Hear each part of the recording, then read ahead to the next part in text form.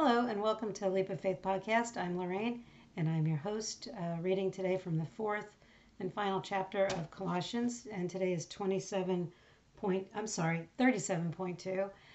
So welcome, and thank you for joining me again for another day reading God's Word. And I don't know what time it is that you're listening or watching this, but I'm just glad that you're able to join me. So thank you, and thank you for giving me the blessing of leading this Bible study. So I am going to go ahead and open us up in prayer, and then we'll dive right in and start reading. So, Holy and mighty God, we thank you for yet another day, the blessing of another day, and we thank you for your provision and taking care of us. We thank you for, most of all, the gift of your Son Jesus and his sacrifice on the cross for all of our sins. And so we are blessed to know that we have the assurity of going to heaven after this life is over. We're just thankful for that, and we thank you for the forgiveness of our sins from the blood of your Son Jesus. Lord, thank you. Lord, we invite you to this Bible study. We welcome you, and we ask you to bless this time in your word. Empty us of ourselves, clear our minds and our thoughts, and help us to understand what it is that you want us to learn from this today's reading. I am thankful for those people that are out there listening, all those who are able to stop what it is that they're doing and get to know you better and to learn more about you. So, Lord, bless this time and anoint it, and we just ask you to come and be with us. Lord, take us where you want us to go. Let us meet the people you want us to meet. Let us say the words you want us to say, and keep us out of your way. In Jesus' name, amen. All right, so let's dive into chapter 4. This is episode 37.2. Masters, be just and fair to your slaves. Remember that you also have a master in heaven. An encouragement for prayer. Devote yourselves to prayer with an alert mind and a thankful heart. Pray for us too, that God will give us many opportunities to speak about his mysterious plan concerning Christ. That is why I am here in chains. Pray that I will proclaim this message as clearly as I should. Live wisely among those who are not believers, and make the most of every opportunity. Let your conversation be gracious and attractive so that you will have the right response for everyone. Paul's final instructions and greetings.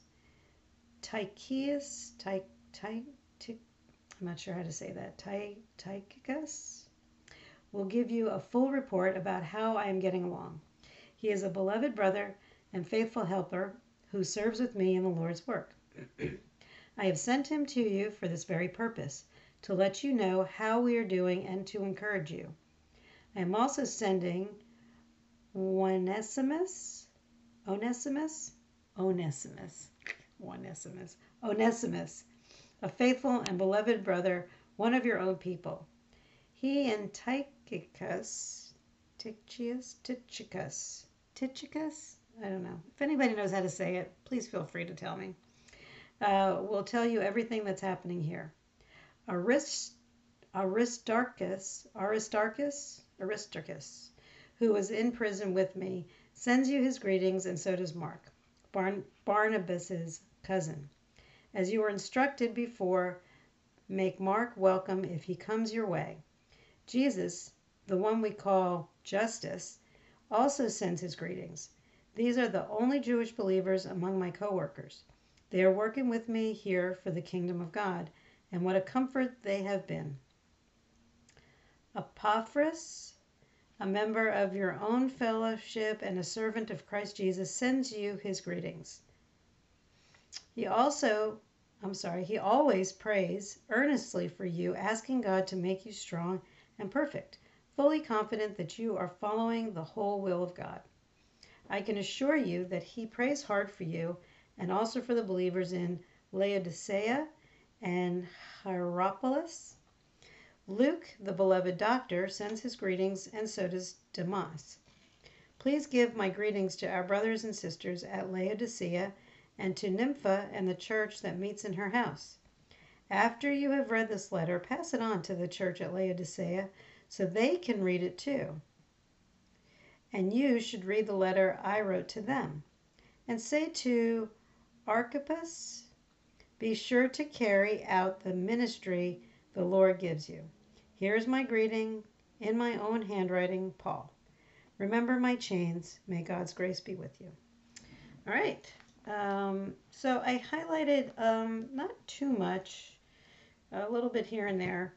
I started out with, it's sort of, okay, so if you go back to when we read on Friday, it seems that Paul was kind of going back to like a reminder of what we read in Ephesians, trying to teach everybody to, about God, that Jesus is the head of the house, not just the head of the body, but he's also the head of the home. And to live in that way, wives submitting to your husbands and your husbands loving your wives. And then it goes back again to saying, masters, be just and fair to your slaves. Remember that you also have a master in heaven. So, be kind to the people who work for you, just like God is being kind to you.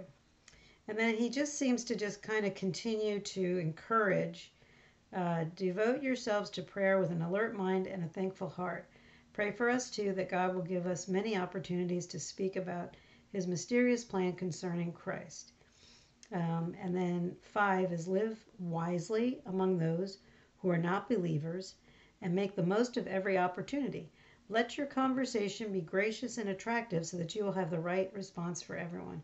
I think what he's saying here is, live your life in a Christ-like way so that it is absolutely, there's no doubt that you're a Christ follower, and pray that you have the right words, and let your conversations be gracious and attractive. God doesn't force himself on anybody, so we shouldn't force ourselves on anybody. If the opportunity arises, pray about what God is leading you to say and allow him to speak through you. Be slow to speak. Don't jump right in, just kind of, and I'm not good apparently with that, so I try not to be too much with my opinions about things. But you do want to get the word out. I didn't really highlight much of anything when he's talking about those who are working with him. I just didn't, not because I couldn't pronounce their words well enough, but I did go down into 12 when he's talking about Epaphras. He always prays earnestly for you, asking God to make you strong and perfect, fully confident that you are following the whole will of God. Praying for each other, I think, is part of what this is teaching us. That we need to constantly be praying for strength and wisdom and guidance from God, and for him to be speaking through us. And then he mentions Luke, who I believe it's the same Luke that wrote the book of Luke, the beloved doctor, sends his greetings, and so does Demas. I don't know who that is. And then in 16, after you've read this letter, pass it on to the church at Laodicea so that they can read it too, and you should read the letter I wrote to them. And be sure to carry out the ministry the Lord gave you. Here's my greeting in my own handwriting, Paul. Remember my chains, and may God's grace be with you. So he's still in chains. We know he's still in prison, and he's still in chains. So kind of short and sweet, very encouraging, continue living in a Christ-like manner so that you can continue spreading the word. That's what I'm getting from that. So with that, we will, if you have not made the choice or the decision to be a Christ follower, then this is your moment that you get to decide and to become a Christ follower. You say a prayer, say it in your heart, say it out, believe it in your heart, say it out loud, and you will be saved. And so I will lead you in the prayer. It's not me, it's you and God. So let's pray. Holy and mighty God, Heavenly Father, today I put my trust in you. in your Son Jesus. I am not perfect and know that I have sinned against you. Please forgive me.